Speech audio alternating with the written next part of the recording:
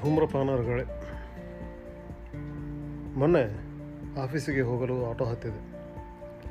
ಸ್ವಲ್ಪ ದೂರ ಕ್ರಮಿಸಿದ ನಂತರ ಸಿಗರೇಟಿನ ವಾಸನೆ ಬಂತು. ಡ್ರೈವರ್ ಸಾಹೇಬ್ರ ಕೈಲಿ ಸಿಗರೇಟು ಇದ್ದಿದ್ದು ನನಗೆ ಗೊತ್ತಿರಲಿಲ್ಲ. ನನಗೆ ಸಿಗರೇಟು ಆಗಿ ಬರೋದಿಲ್ಲ, ದಯವಿಟ್ಟು ಸೇದಬೇಡಿ ಎಂದು ಮನಸ್ಸು ಎಷ್ಟು ಹೇಳಿದರೂ ನಾಲಿಗೆ ತೆಪ್ಪಗೆ ಬಾಯಿಯೊಳಗೆ ಅಡಗಿಕೊಂಡು ಕುಳಿತಿತ್ತು. ನಾನು ಕರವಸ್ತ್ರದಿಂದ ಮೂಗು ಮುಚ್ಚಿಕೊಂಡೆ. ಡ್ರೈವರ್ ತಮ್ಮ ಮುಂದಿದ್ದ ಕನ್ನಡಿಯಲ್ಲಿ ನಾನು ಮೂಗು ಮುಚ್ಚಿಕೊಂಡಿದ್ದು ಕಂಡು ಇನ್ನೊಂದು ದಮ್ಮು ಅವಸರವಾಗಿ ಎಳೆದು ಸಿಗರೇಟು ಹೊರಗೆಸೆದರು. ನನಗಾಗ ಆದ ಸಮಾಧಾನ ಅಷ್ಟಿಷ್ಟಲ್ಲ. ಹಾಗೆ ಆ ಆಟೋ ಡ್ರೈವರ್ ನನ್ನ ಸಮಸ್ಯೆ ತಿಳಿದುಕೊಂಡು ಅದಕ್ಕೆ ಸ್ಪಂದಿಸಿದರಲ್ಲ ಎಂದು ಖುಷಿಯಾಯಿತು. ಆದರೆ ಸಿಗರೇಟು ಸೇದುವುದರಿಂದ ಬೇರೆಯವರಿಗೆ ತೊಂದರೆಯಾಗಬಹುದು ಎಂಬ ಅರಿವು ತಡವಾಗಿ ಮೂಡಿದ್ದು ಸ್ವಲ್ಪ ಬೇಸರವನ್ನುಂಟು ಮಾಡಿತು. ಹೀಗೆ ನಿತ್ಯ ಸಿಗರೇಟಿನೊಂದಿಗೆ ನನ್ನಂಥವರು ನಡೆಸುವ ಮೌನ ಹೋರಾಟಗಳು ಅನೇಕ. ಈ ಧೂಮಪಾನ ಮಾಡುವವರು ಒಂಥರ ಆತಂಕವಾದಿಗಳಿದ್ದಂತೆ, ಟೆರರಿಸ್ಟ್ಸ್.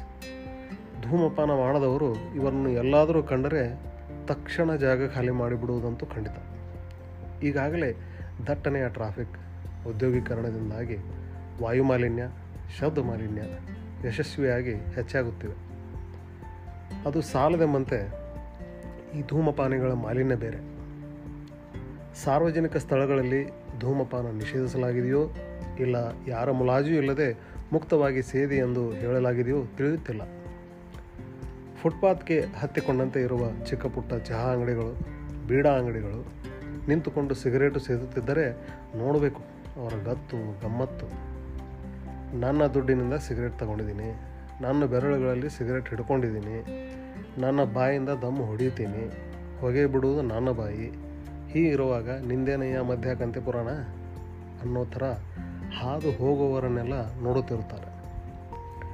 ಮೊನ್ನೆ ಹೀಗೆ ಸ್ನೇಹಿತರೊಂದಿಗೆ ಬೇಕರಿ ಅಂಗಡಿ ಬಳಿ ನಿಂತು ಚಹಾ ಕುಡಿಯುತ್ತಿದ್ದಾಗ ಒಬ್ಬ ತಾತ ಬಂದು ಸ್ವೀಟ್ ಬನ್ ಖರೀದಿಸುತ್ತಿದ್ದರು. ಆ ಸಮಯಕ್ಕೆ ಸರಿಯಾಗಿ ಅವರ ಮುಖಕ್ಕೆ ಗುರಿಯಿಟ್ಟು ಬಿಟ್ಟವನಂತೆ ಒಬ್ಬ ಕಟ್ಟುಮಸ್ತಾದ ಯುವಕ ಸಿಗರೇಟಿನ ಹೊಗೆ ಓಫ್ ಎಂದು ಬಿಟ್ಟು ನೋಡಿ ತಾತನ ಕೋಪ ನೆತ್ತಿಗೇರಿತು. ತಾತ ದೈಹಿಕವಾಗಿ ಸದೃಢನಾಗಿರುತ್ತಿದ್ದರೂ ಬನ್ನು ತೆಗೆದುಕೊಂಡು ಹೋಗುವಾಗ ಆ ಯುವಕನನ್ನು ಕೆಂಗಣ್ಣಿನಿಂದ ಗುರಾಯಿಸುತ್ತಾ ಹೋದ. ಆ ಯುವಕನು ತಾತನನ್ನೇ ನೋಡುತ್ತಿದ್ದ.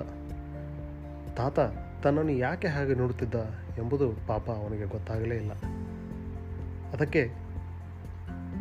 ಅದಕ್ಕೆ ಅನಿಸುತ್ತೆ ಬೆಂಗಳೂರಲ್ಲಿ ಹುಚ್ಚರು ಜಾಸ್ತಿ ಆಗ್ತಿದ್ದಾರೆ ಎಂದು ತನ್ನಷ್ಟಕ್ಕೆ ತಾನೇ ಅಂದುಕೊಂಡು ಜಾಗ ಖಾಲಿ ಮಾಡಿದ. ಹೋಗುವಾಗ ಕೊನೆಯದಾಗಿ ಒಂದು ದಮ್ಮು ಎಳೆದು ಅಲ್ಲೇ ನಿಂತಿದ್ದ ನಮ್ಮ ಮುಖಕ್ಕಷ್ಟು ಹೊಗೆ ಸಿಂಪಡಿಸಿ ಸಿಗರೇಟನ್ನು ನೆಲಕ್ಕೆಸೆದು ಹೊಸಕ್ಕೆ ಹೋದ.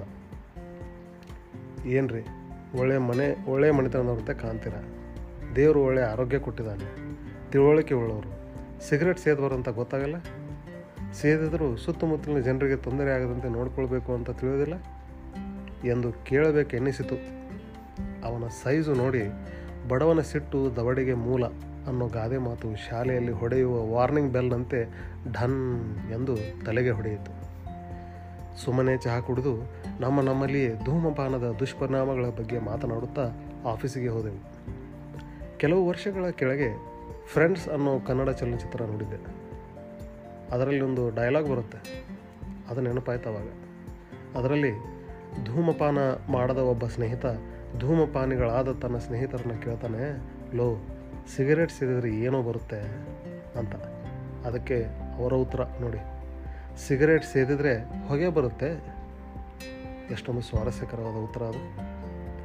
ಸಿಗರೇಟು ಸೇದುತ್ತಾ ಹೋದರೆ ಬೇಗನೆ ಹೊಗೆ ಹಾಕಿಸಿಕೊಳ್ಳೋದು ಗ್ಯಾರಂಟಿ ಅಂತ ಅರ್ಥ ಮಾಡಿಕೊಳ್ಬೋದಲ್ವೇ? ಹೀಗಿದ್ದರೂ ಸೇದುತ್ತಾರೆ ಅಂದರೆ ಏನು ಹೇಳಬೇಕು ಗೊತ್ತಾಗ್ತದೆ. ಈಗ ತಾನೇ PUC ಯಾಕೆ SSLC ಮುಗಿಸಿ ಬಂದ ಹುಡುಗರು ಸಂದಿಗೊಂದಿಯಲ್ಲಿ ನಿಂತು ಸಿಗರೇಟ್ ಹೊಡಿತಿರ್ತಾರೆ. ಅವರೇ ಎಲ್ಲ ಹಾಳಾಗಿ ಹೋಗಲಿ ಉಳಿದದ್ದೆಲ್ಲ ಅನ್ನೋ ರೀತಿ ತಮ್ಮದೇ ಲೋಕದಲ್ಲಿ ಮುಳುಗಿ ಹೋಗಿರ್ತಾರೆ. ಯಾಕೆ ಸೇದುತ್ತೀರಿ ಎಂದು ಕೇಳಿದರೆ ಪ್ರೆಸ್ಟೀಜ್ ಇಶ್ಯೂ ಅಂತಾರೆ. ಸಿಗರೇಟ್ ಸೇದುವುದರಲ್ಲಿ ಯಾವ ಪುರುಷಾರ್ಥ ಅಡಗಿದೆ? ನನ್ನ ತಲೆ ಕೆರೆದು ಗಾಯವಾಯಿತೆ ಹೊರತು ಈ ಪ್ರೆಸ್ಟೀಜ್ ಇಶ್ಯೂ ಒಗಟು ಬಿಡಿಸಲಾಗಲಿಲ್ಲ. ಅವರು ಸಿಗರೇಟು ಹಚ್ಚಿದರೇನೇ ಅವರನ್ನು ಗಂಡಸು ಎಂದು ಪರಿಗಣಿಸುತ್ತಾರಂತೆ. ಅಷ್ಟು ಸಿಗರೇಟು ಸೇದಿದೆ, ಇಷ್ಟು ಪ್ಯಾಕೆಟ್ ಖಾಲಿ ಮಾಡಿದೆ ಎಂದು ಎದೆ ತಟ್ಟಿ ಹೇಳಿಕೊಳ್ಳುವುದರಲ್ಲಿ ಗಂಡಸ್ತನವಿಲ್ಲ. ಗಂಡಸ್ತನ ಇರೋದು ಸಿಗರೇಟು ಸೇದುವುದಿಲ್ಲ ಎಂದು ಮನಸ್ಸು ನಿಗ್ರಹಿಸುವುದರಲ್ಲಿ. ಇದೊಂದು ಕಿವಿ ಮಾತಷ್ಟೇ, ಒಪ್ಪಿಕೊಳ್ಳಲೇಬೇಕೆಂದೇನಿಲ್ಲ. ಈ ಮಾತನ್ನು ನನ್ನ ಸ್ನೇಹಿತನೊಬ್ಬನಿಗೆ ಹೇಳಿದಾಗ ಅವನು ಮೊದಲು 5 ನಿಮಿಷ ನಿರಂತರವಾಗಿ ನಕ್ಕ. ಯಾಕೆ, ಅದರಲ್ಲಿ ನಗುವಂಥದ್ದೇನಿದೆ ಎಂದು ಕೇಳಿದಾಗ, ಅಲ್ಲಯ್ಯ, ಮನಸ್ಸು ನಿಗ್ರಹಿಸಿ ಸಿಗರೇಟಿನಿಂದ ದೂರ ಉಳಿಯುವುದೇನೋ ಸರಿ, ಈ ಸಿಗರೇಟಿನ ಹೊಗೆ ಉಸಿರಾಡದೇ ಇರಲು ಎಷ್ಟು ಮನಸ್ಸು ನಿಗ್ರಹಿಸಿದರೇನಾಯಿತು ಎಂದು ಉತ್ತರಿಸಿದಾಗ ಪೆಚ್ಚಾಗಿ ನಿಂತೆ. ಇನ್ನು ಈ ಸಿಗರೇಟು ಸೇದುವವರೊಂದಿಗೆ ಮಾತನಾಡೋದಕ್ಕೂ ಬಹಳ ಧೈರ್ಯ ಬೇಕು ನೋಡಿ. ಯಾಕಂದರೆ ಅವರೆದುರು ನಿಂತುಕೊಂಡಾಗ ಅವರು ಮಾತನಾಡಲು ಶುರು ಮಾಡಿದರೆ ಸಾಕು, ಯಾವುದೋ ಕೊಚ್ಚೆ ಗುಂಡಿ ಹತ್ರ ನಿಂತಂಗಾಗತ್ತೆ. ದುರಂತವೆಂದರೆ ಅವರ ಬಾಯಿಯಿಂದ ಹೊರಡುವ ಪ್ರತಿಯೊಂದು ಪದವೂ ಸಿಗರೇಟಿನ ದುರ್ವಾಸನೆಯಲ್ಲಿ ಮಿಂದೆದ್ದಿರುವುದರಿಂದ ಅವರಿಗೆ ತಿಳಿಯುವುದೇ ಇಲ್ಲ.